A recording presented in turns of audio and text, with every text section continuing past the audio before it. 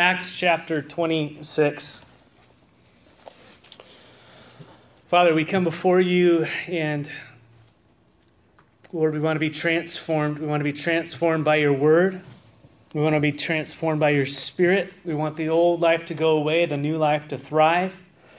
And Lord, that leads us to the cross. Your word says that if any man come after me, let him first deny himself, pick up his cross and follow me. And Lord, we know that word deny means to totally, absolutely disassociate ourselves with our old self. It means to deny and to totally identify with you. And so, Lord, whatever is not crucified, whatever is not identified this morning, Lord, whatever is the thorn in our life that chokes out the life, whatever is the care of the world or the sunshine or the enemy, Lord, we ask that by your Spirit you be gracious to us and help us to receive spiritual food this morning, that we might grow into the kids that would bring you glory more and more every day. That we would look like Jesus and talk like Jesus and think like Jesus and love like Jesus. And so, Lord, just help us, your little sheep here in this place. And we ask this all in the powerful name of Jesus Christ. Amen. So, Paul has been a prisoner for over 2 years in Caesarea. He's brought before King Agrippa. Let's start reading in chapter 26, verse 1. Agrippa is the king of the whole area there. He's under Roman rule. Paul has already talked to Festus, who was the local governor.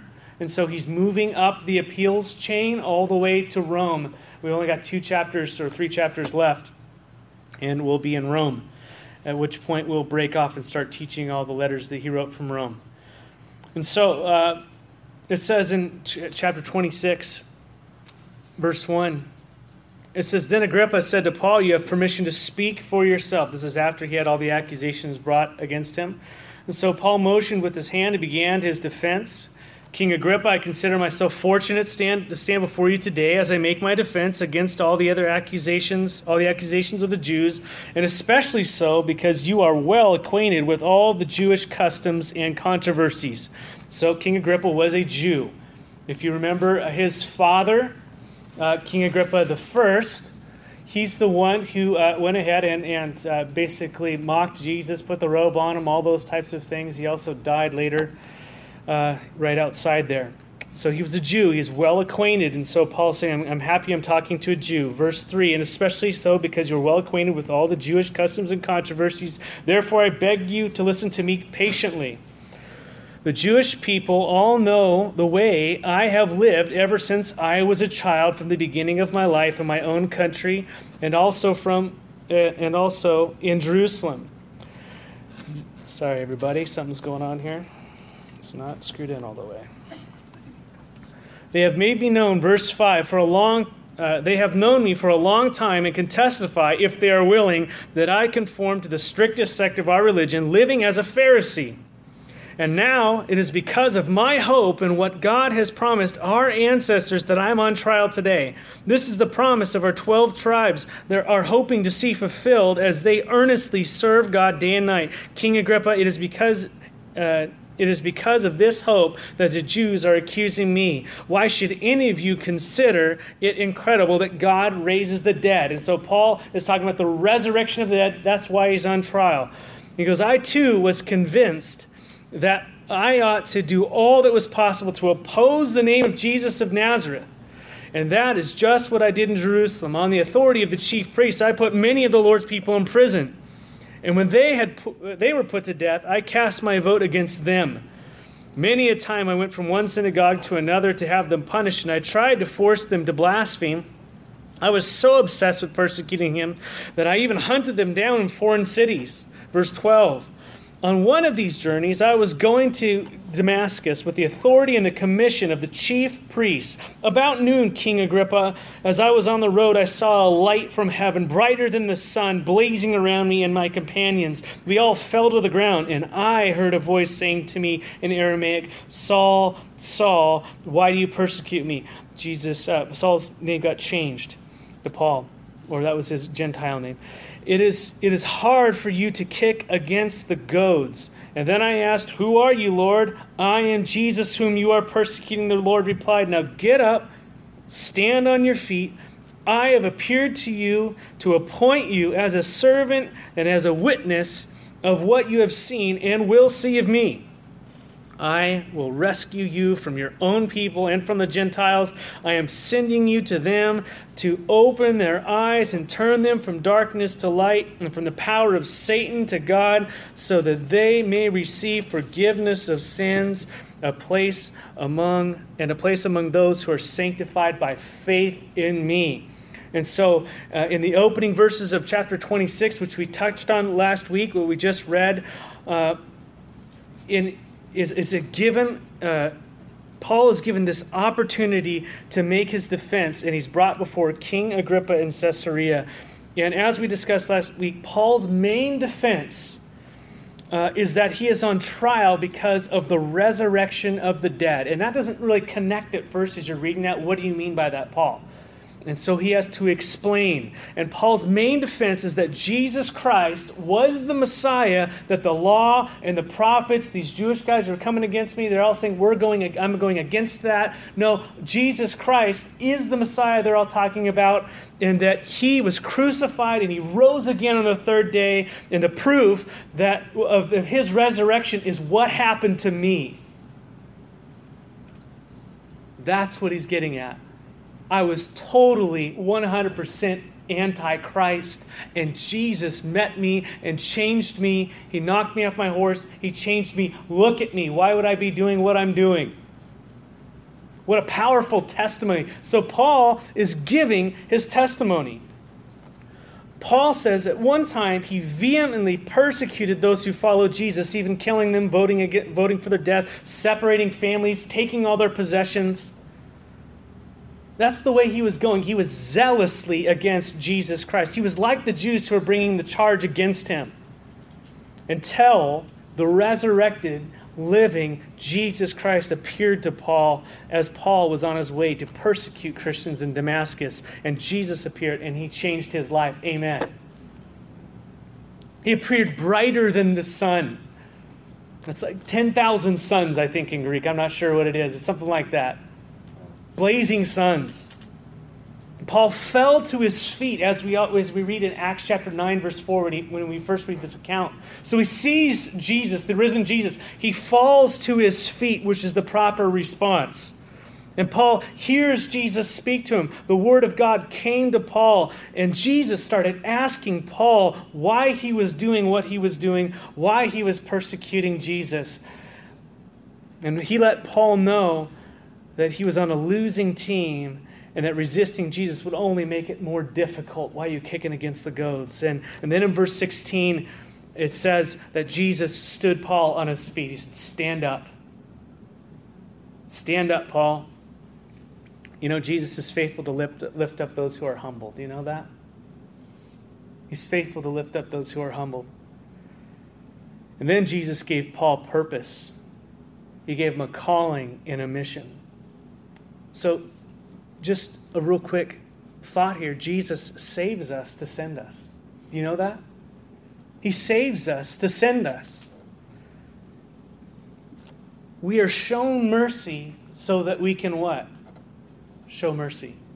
We are forgiven so that we can forgive. We are shown love so that we love.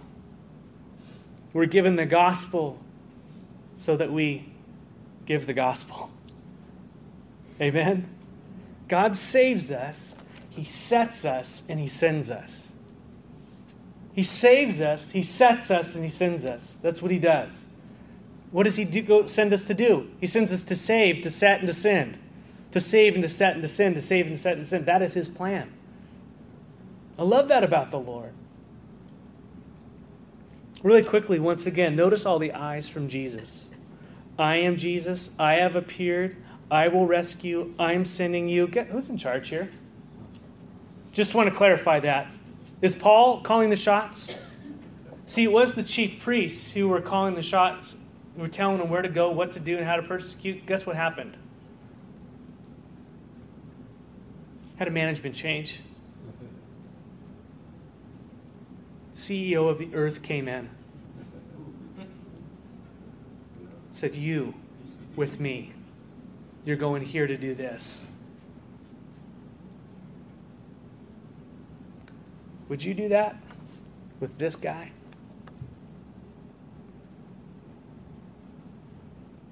I wouldn't. In all my glorious wisdom. Aren't you glad he did? Thank you. That means you can use me. That means you can be merciful to me. How gracious is our God. Boy, Jesus is awesome. Chief priests are no longer in charge. Jesus is. I love that about Jesus. And Jesus' purpose for Paul was that he would be a servant and a witness. Notice Paul didn't say what he would do and wouldn't do. Jesus said, you are a servant and you are a witness for me. That is who you are. That is what I've made you to be.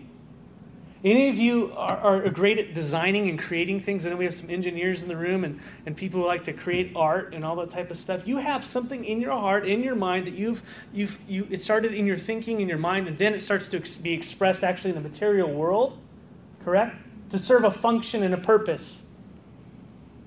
And that function and that purpose is to bring you joy and glory for your purposes, right?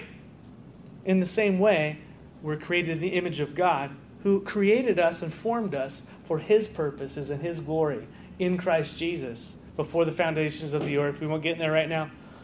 But right now, he took Paul. He said, I have appeared to you, and you will be my servant, and this is where you go, and this is what you do. Now, I don't know about you, but that kind of ruins my kingdom a little bit. Kind of jumps into my thing. And this is why Jesus says you must deny yourself. You must abandon yourself. Your dreams, your hopes, your aspirations, all the things that you want and desire and have, from marriage to kids to job to all these things. You say, I give all that I am for all that you are. And if you want to direct that and guide that, then you will. And here's the great thing when you lay down your life before the Lord is he actually gives you life, true life, and fulfillment and all those things. Of course, his will. It's about his kingdom. And I think we do a disservice when we say give your life to Christ and it'll all be hunky-dory. Give your life to Christ so that your plans can be fulfilled. That's a lie. He never promised any of that. He actually promised suffering. And he promised eternal life. So how thin is that gate in that road? How narrow is the path? What is the gospel we preach? Now he let Paul know that he was on a losing team and I am making you on the winning team. And Jesus was fully in charge. And so we're to be servants and we're to be witnesses of Jesus, right? Just like Paul, that's not something just for Paul. We're to be servants and witnesses. We were saved to serve Jesus and to witness of Jesus. And we serve him by loving one another and secondly by being his witnesses to the lost world around us, right? Jesus keeps it pretty simple. And Paul was appointed by Jesus to go and be a witness and to serve. And Paul was opposed by the people that were just like he was. And Paul needed to know that Jesus would be his rescuer. He would be his rescuer. You know, when Jesus saves us, he often sends us into difficult circumstances, back into your family. Oh my gosh. How do you like that? Anybody have a difficult mission field in your family? How many of you were kind of dark and shady at one time? Any of you? Just a couple of you. Most of you were saints your whole life. I know it. But Paul needed to know up front that Jesus would rescue him from those who would oppose him. That's the devil, the demons, and those who do not know Jesus, who are under his control by default. And so too, when we follow Jesus, we experience persecution because we're now shining his light in darkness. We're engaging in warfare, and we're about to read that. But Jesus was Paul's security and safety. Jesus is your security and your safety. You can go anywhere on the earth that he sends you, knowing that he is with you. That's very freeing. Jesus has a specific plan for Paul's life, and that was to be a witness to the Gentiles, the non-Jews, also to his people, which he was, right? But mainly to the Jews. Paul mostly to the Gentiles. Peter was mostly to the Lord's people. But Jesus had a specific plan for Paul's life, and that was a witness to the Gentiles. And he says in verse 18 of what that entails. What does it mean to be a witness? What does it mean to be a witness? Here's a great definition.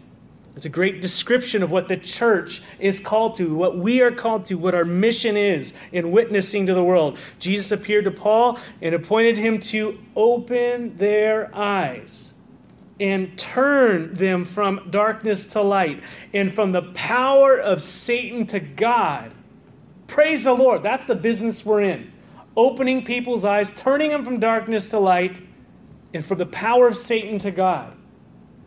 God, in his sovereign will, decides that he exercises his power to do that through the church. Do you know that?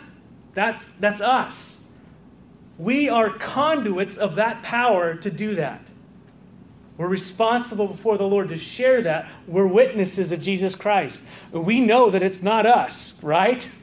We know that it's not us. But God in us, the hope of glory, as he uses these earthen vessels, these broken people, to display his grace and his love. Praise the Lord. Jesus calls the church to be a witness. And a witness is taking people who are in darkness to light, and who were blind and making them see, and from the power of Satan to the power of God. If you look at this verse, it's saying that Paul's target audience is blind, in darkness, and under the power of Satan. I'm sending you to people who do not see, who cannot see, and who are under incredible oppression by a power that you cannot overcome in yourself. That's our target audience. Did you know that? How many of you know some spiritually blind people who are in total darkness under the power of Satan? And how many know it's like 31 flavors? There's different varies of that. You know what I mean? Sometimes it's just darkness, Sometimes it's flat out moral darkness, and sometimes it's very subtle. Good people are hard to reach. Amen? Good people don't make it. Only righteous people by the blood of Jesus. But if you look at this verse, in this target, blind, in darkness, under the power of Satan, this is what the Bible calls lost. Lost. And it also has another word for it, dead. Dead and lost. That's what God's perspective of those people are. And guess what the Bible says who those people are? All. All have sinned and fallen short of the glory of God. And the glorious thing about it is that God desires to target the people who are spiritually blind, who are in darkness and under the power of Satan. He is in the business of going after those people and bringing light into their lives. Praise the Lord. Amen. What a great calling. Don't you want to be a part of that? I do. I am. We are. Right. Amen. And so, without Jesus Christ ruling and reigning in a person's life, they're blind, they're in darkness, they're under the power of Satan. Another definition, of course, is spiritually dead. We read that in Ephesians. Chapter 1 says, "As for you, you were dead in your transgressions and sins, in which you used to live when you followed the ways of this world under the ruler of the kingdom of the air," that's Satan, "and the spirit who now works in those who are disobedient," so we're disobedient to God. You see, we're dark and we're blind and all that stuff. "All of us also lived among them at one time, gratifying the cravings of our flesh and following after its desires and thoughts." And so we were just enjoying reality TV with no problem in our heart. We were sleeping around, we were smoking and cracking and all that stuff. Whatever it was, we were lying and scheming and had incredible pride in our lives. Whatever. I mean, just the 31 flavors of darkness, right? Seriously. Like the rest, we were all by nature deserving wrath. That's our natural position before God, deserving wrath. All fallen. We know this. And this is what a person is by nature. Spiritually lost, spiritually dead, blind, no capacity to respond to God. You put a dead person on here and you start talking to them. Guess what they're going to do?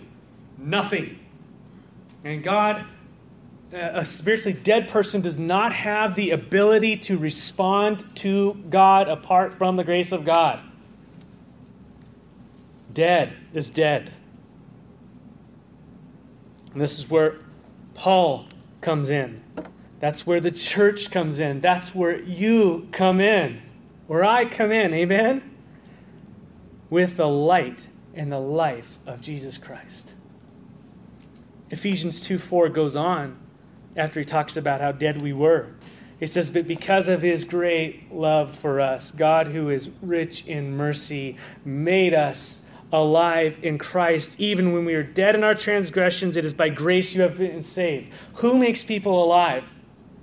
God. Why does he do it? Because he's merciful and because he's gracious by nature. That's who he is. He makes dead people alive. That's what he does. Did you know that? That's your Jesus.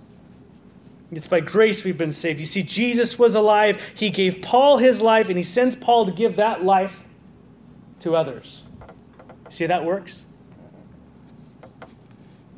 Life begets life. Life begets life. Spiritual life begets spiritual life. We have a lie in thinking in our natural world that life came from nothing.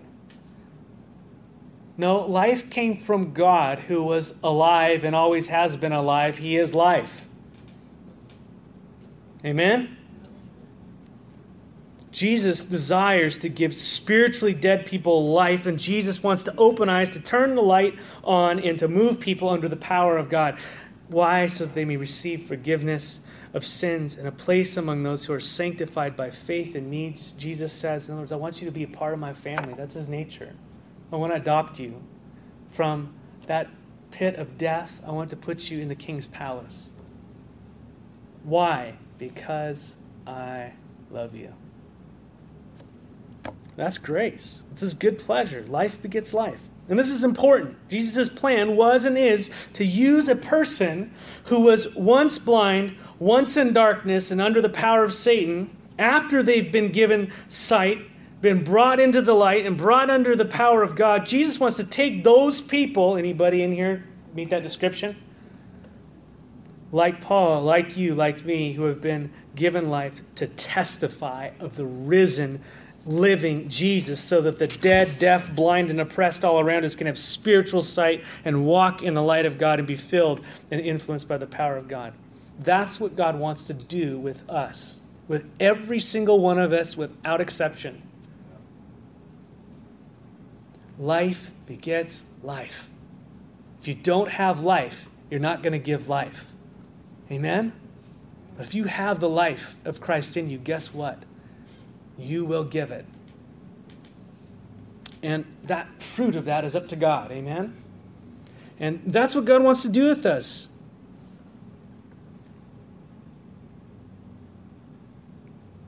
You know, just to think, and I know that it's not really healthy to dwell on the things we've done in our past, but just to think that we were enemies of God, and we were totally oblivious to him. We were going the exact opposite way we should have gone. Everything we were doing was against what he stood for. And he reached in, and he met us, and he saved us. He set us on our feet. He makes us a son, a daughter of God. He sets us at his table, and then he sends us out to go do the same in others. Man, that's just amazing. I love that. He has been forgiven much, loves much. And we are set apart from the world and are now his. Praise the Lord. We're called to serve and to witness. And Paul's saying, in effect, to King Agrippa, I'm on trial because Jesus is alive. I'm on trial because he changed me. I'm on trial because I'm his witness, because he spoke to me, because he changed me. If he was dead, this would not be happening. I would still be persecuting the church. But he's alive and I am changed. Can you see that, Agrippa? That is Jesus alive in me. That's the risen Jesus. And King Jesus appeared to me, saved me, and he set me on his feet, and he sent me. Verse 19, and so, Agrippa, I was not disobedient to the vision from heaven. First to those in Damascus, then those who were in Jerusalem and all Judea, and then to the Gentiles. I preached that they should repent and turn to God and demonstrate their repentance by their, what? Deeds. So he preached that what should happen? They should repent, which is to turn away from their sin and turn towards God. And the way that we demonstrate that we have done that is by how you now live. Make sense? So Paul says he was not disobedient to the vision from heaven. Boy, some of us are disobedient, yourself included, have been. Anyone? From the vision from heaven. The Lord met you, he saved you, he set you, he sent you, and then you decided to start to take up rule and ownership of your own life again. Anyone? You started to call the shots again, right? And how many of you are suffering from a lack of joy in your life? A lack of purpose and all those things because you are operating outside of his blessing in your life and what he's called you. Let me tell you, Paul had extreme joy in all that he suffered.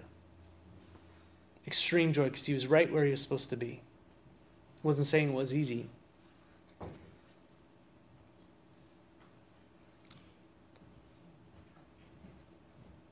But he responded to the grace of God through obedience. Obedience to Jesus Christ is proof that a person is saved. That's proof. So this is really the heart of the book of James. If you read the book of James, he's talking to a church that is not enduring trials. Instead of patiently persevering and asking God for things, they aren't. They're falling into temptation. And instead of loving one another, there's fighting and quarreling going on within the body. And he's saying, that's not obedience to Christ. Where did you learn that? People who were business owners were totally ruining their slaves and all this type of stuff. He goes, where did you learn that?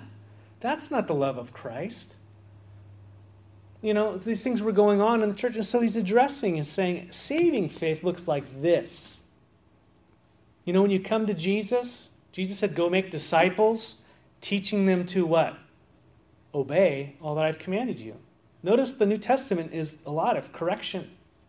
It's a lot of teaching because how many of you just naturally know how to follow the Lord? Now, we're by nature children of wrath. And then Jesus comes in and he changes us, and now we've got this roommate who wants to grow in our lives, and we got to learn how to let him. And then the old man goes away, and that's what it is to grow in Christ. More Jesus, less of Matt. Amen? Amen? Yeah, we want less of Matt. That's right. Just trying to give you an out there. But obedience is proof of the faith. Loving one another, being around one another, developing a prayer life, being in the Word and letting the Word be in you, worship, witnessing. They're all evidences that you have faith, have repented, and are saved. They're evidences. They do not save you. They're evidences. Correct? When a person lacks love in the fruit of the Spirit, look out. When a person can live a life void of the Word and prayer, look out. You have dusty Bibles. I'm concerned for you. Look out. When a person sees fellowship with the believers as an inconvenience or an option, look out. When a person refuses to serve, look out. When a person is saved, they're going to demonstrate the character and actions of Christ in their life as they grow in Him, right? They're going to grow in that. They're not going to be Paul on day one. But there's going to be a growing in that in our lives. Amen? Amen. That's what we're looking for. Lord, grow us up. Life begets life.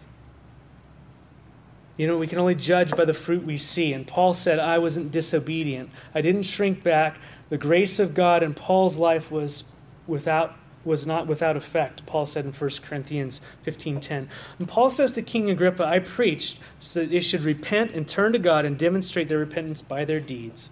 And so turning from sin, turning to Christ, and living it out is what God is calling us to. And so verse 21, that is why, because he preached that, some Jews seized me in the temple courts and tried to kill me. But God has helped me to this very day, and so I stand here and testify to small and great alike. Remember, he's in front of the king, and everybody who's someone or isn't is standing there, right there in that palace. And I am saying nothing beyond what the prophets and Moses said would happen, that the Messiah would suffer, as the first to rise from the dead, would bring the message of light to his own people and to the Gentiles. The message of light.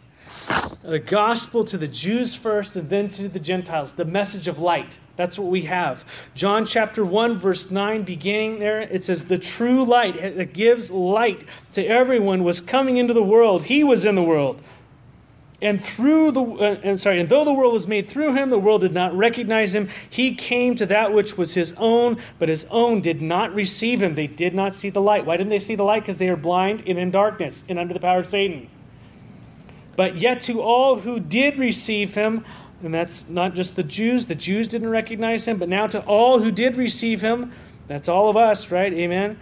To those who believed in his name, he gave the right to become children of God, children born not of natural descent, nor of human decision, nor of a husband's will, but born of God. The gospel of Jesus Christ, the message of light. Now at this point, Paul's explaining all these things, and Festus, the governor, is kind of getting nervous because Paul's preaching the gospel to the king. And there's Jews in the room. There's just some tension going on. What does he do? Festus interrupts Paul's defense. He says, you are out of your mind, Paul. He shouted, you are out of your mind, Paul. I mean, he's going for it, right? This is really crazy. And he goes, your great learning is driving you insane. You are nuts, Jesus freak.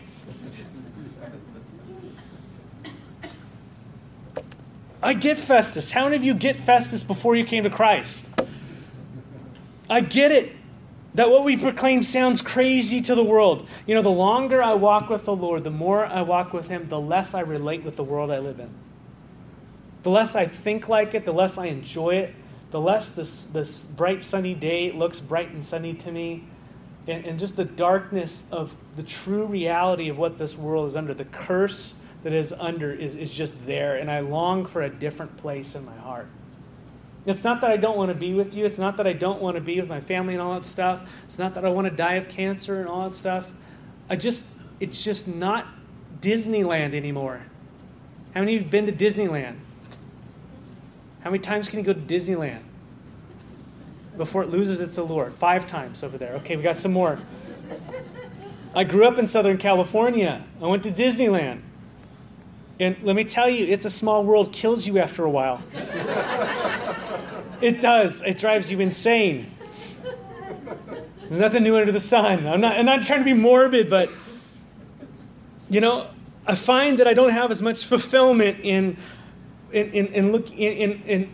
possessions, like in a house or a car or in guitars or in music or vacations or in all that type of stuff, but I find more value in relationships, and I found more value in, I long for God. I long for his presence and for his kingdom and for my place with him and to make him known. Those are the things that rule my heart more and more and more. I'm just not satisfied. I was listening to a pastor who's doing really well. He grew up in Napa Valley, he and his wife, and they had houses, they flipped houses, they sold it in Napa Valley. You can make some money, right, flipping houses. And it just kind of came to a point where he's just going, you know what, if I'm not satisfied with this, where I am right now, I'm just never going to be satisfied. And he just said, I'm going back to church. And he ended up being a pastor. And God just used him mightily. Damian Kyle is his name. And I just, that's just kind of how it is. But the enemy wants to keep us hooked, and he keeps giving us new and shiny things just repackaged. Doesn't he? Haven't you been around for a while and you just see the hook? You see what's going on there. I'm sorry. Terry, can you turn on the other microphone, please?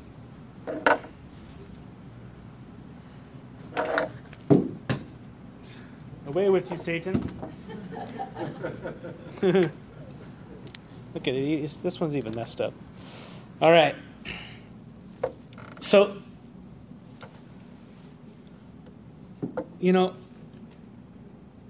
I long for his presence. And I find, how I know I speak Christianese sometimes, right? And I'll be talking about things, but that's just my world now.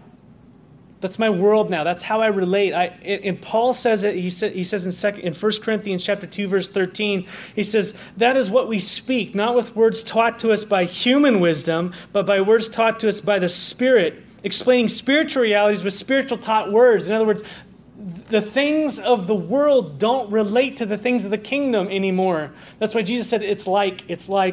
But eventually you graduate to the Word of God and what it says and its analogies in the Old Testament and all those things. And you just start speaking in life in these terms. And Jesus in John 17, verse 16, speaking about his disciples, said, they are not of this world, even as I am not of this world. And Paul's standing in front of this king and the governor, and they're just not getting it.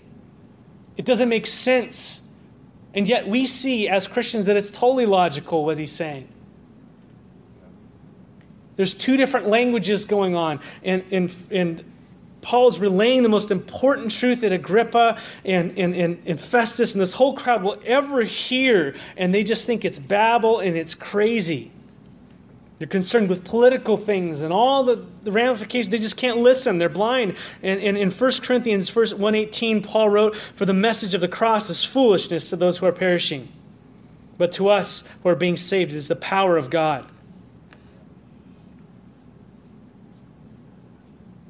Festus saw the power of God, but he couldn't recognize it.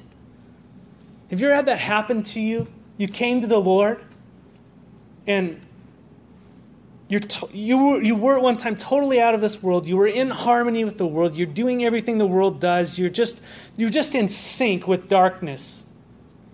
And then Jesus busted into your life and you fell flat on your face because you realized who you were and what that would do to you eternally. And his grace busted into your world and he forgave you and changed you and he picked you up and he set you on your feet and you went back into your family and you started shining and the beer cans came off the lawn. And that's my own thing. I'm just saying, and you just were the cussing, started to decrease. And the life started to happen, and people go, what happened to you? And you just start sharing Jesus with people. Jesus happened to me. I'm a new person. He came into my life, and they're going, you are nuts. The drugs finally got to you, and you go, no, I'm not. I'm actually alive, and you're dead. That's what happened. The light got flipped on. I'm alive. That's what Jesus does to men and women, and that's what he does to us, church. And that is what we do to the world. We are the light. We're looking at this world as darkness and going, oh no, oh no, oh no, oh no. No, we shine. We go forward in the power of Jesus Christ. We go preach the gospel in the darkness. We go kick down the doors when the Lord sends us things. We go and we reach out to our neighbors. We find those people that are in darkness and don't just go, oh, they're dark. They're in darkness. Ooh, get away from me. No, we go love them and we share the Lord with them and we do whatever we can to infiltrate the darkness. That's what Jesus does. That's his nature. We're part of that. Expect them not to like it. Expect them to say you're crazy. Expect for at least a quarter of them for the gospel just to fall on ground that nothing ever happens. And even with those that it does, the fruit in our lives is different fold. Paul says, I'm not insane, most excellent Felix. Verse 25, let's get through this. What I'm saying is true and reasonable. The king is familiar with these things, and I can speak freely to him. I'm convinced that none of this has escaped his notice because it is not done in a corner. All these things have happened in the open. King Agrippa, do you believe the prophets? I know you do. And then Agrippa said to Paul, do you think that in such a short time you can persuade me to be a Christian?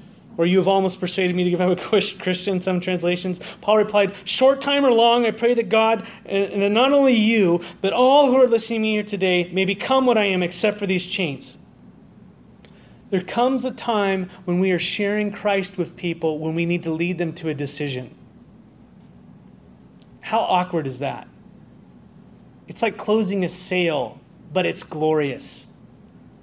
There comes a time when you go to someone, do you believe? I know you do, Agrippa. Come on. You see it all lining up. Do you believe? There comes a time when we laying out the gospel, we lay what Jesus has done to us, and what he's done, and who he is, and we use our own lives sometimes as an illustration. We're leading him to the word, we're leading him to the truth, that you know where you're going. We lay out the bad news, and then we lay out the hope of Jesus Christ. We use our lives as an example. Excuse me. But then we got to say, do you believe? There comes a time when we must point their hearts to a decision. And it's not up to us on how they respond. It's not. And by the way, we want to do this Spirit-led, Spirit-filled in his timing and his way and all that stuff. Notice he says what? Short or long? Sometimes you only have a plane flight with someone to share Jesus, or a moment on the corner you hand them a tract. But sometimes you develop relationships for years, and that happens. And there's pitfalls in both. On one, you can be impersonal and come across like that. On the other half, you can never get around to sharing Christ with someone. So what's the answer? Method? The answer is preach him today. But the results are up to the Lord. In season and out, be ready. For some people, it might be a long time relationship. For some people, it might be, you've got to do it today. There's an urgency in your heart. You know it. Be Spirit-led. Be Spirit-filled. And he'll give you the words.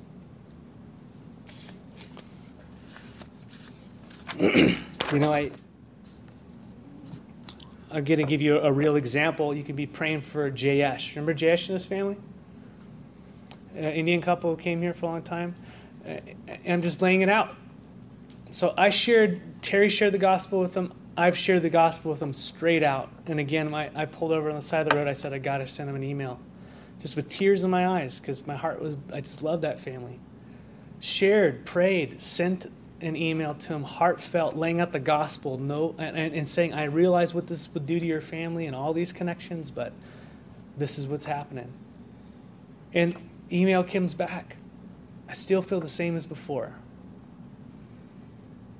Expect rejection. But guess what? Still praying. Long or short, I don't care. I'm going to keep going. That guy, I'm going to go find him. Keep on loving him. You know? And that's what our heart is. Aren't you thankful the Lord didn't give up on you on the first try? Oh, praise the Lord. Don't give up on people.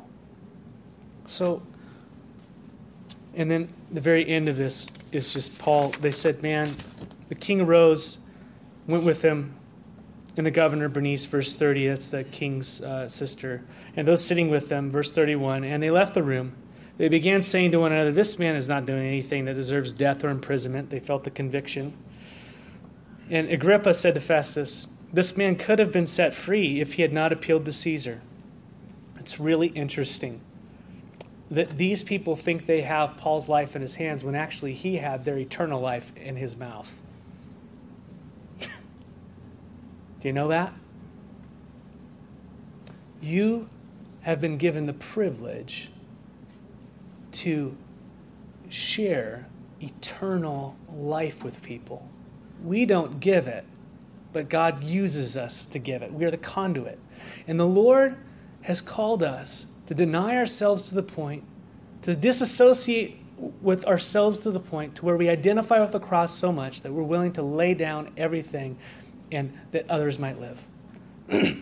Who is the person in your life, in your heart, right now as a Christian that the Lord is sharing with you to share the gospel with? Raise your hand if you have that person in mind.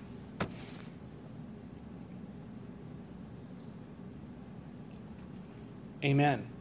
What are you going to do about it? That's why the church is dead. Life begets life. We must obey Jesus. We just give it and let him deal with the results. And guess what? You're going to fumble. You're going to blow it with words. You're going to say bad things to the high priest like Paul. It's just going to happen. We're a team. We're a body. You hurt, I hurt. You need help, we're here. We've got elders around you. Heck, man, I don't know about you, but I need help in witnessing. I need encouragement. I need wisdom on what to do in a circumstance from you guys, from the Word. Amen? So don't feel like... So I just want to encourage you to go be light this week. You are the light. And there's people out there like Festus and family members and all that stuff. And you have their eternal destiny in your mouth, and God wants to bless you by sharing that with them. Amen? So go step out. Be obedient. Don't withdraw from the call. We're all called to it. Lord God, I pray that our testimony would be so powerful because of our changed lives and our obedience to you. And that the world would see our love for one another and a lack of hypocrisy or a decreasing hypocrisy, and that the world would see it, and that you would use that, Lord, that as a testimony and a springboard to be able to share the truth that changed us, and that is you, Lord Jesus. You alone save. Lord, we know that there's nothing good in us, Paul would say. But Lord, you are in us. Your gospel is in us. And I pray that it would go forward from this place in great power, not because we're strong or mighty, but because you are mighty and you are within us. So be glorified this week. I pray for 10 people, Lord. That's not even much, but 10 people will come to Lord through this fellowship in the coming days, Lord. We ask, we lift them up by name right now, Lord. Just think of those people in your mind and pray their name to the Lord and ask that the Lord to give you the strength to go share with them and that you would do it. And Lord, we ask this now and that you would glorify your Son as we go out as your disciples and choose to identify at the cross. We love you, Lord. Amen.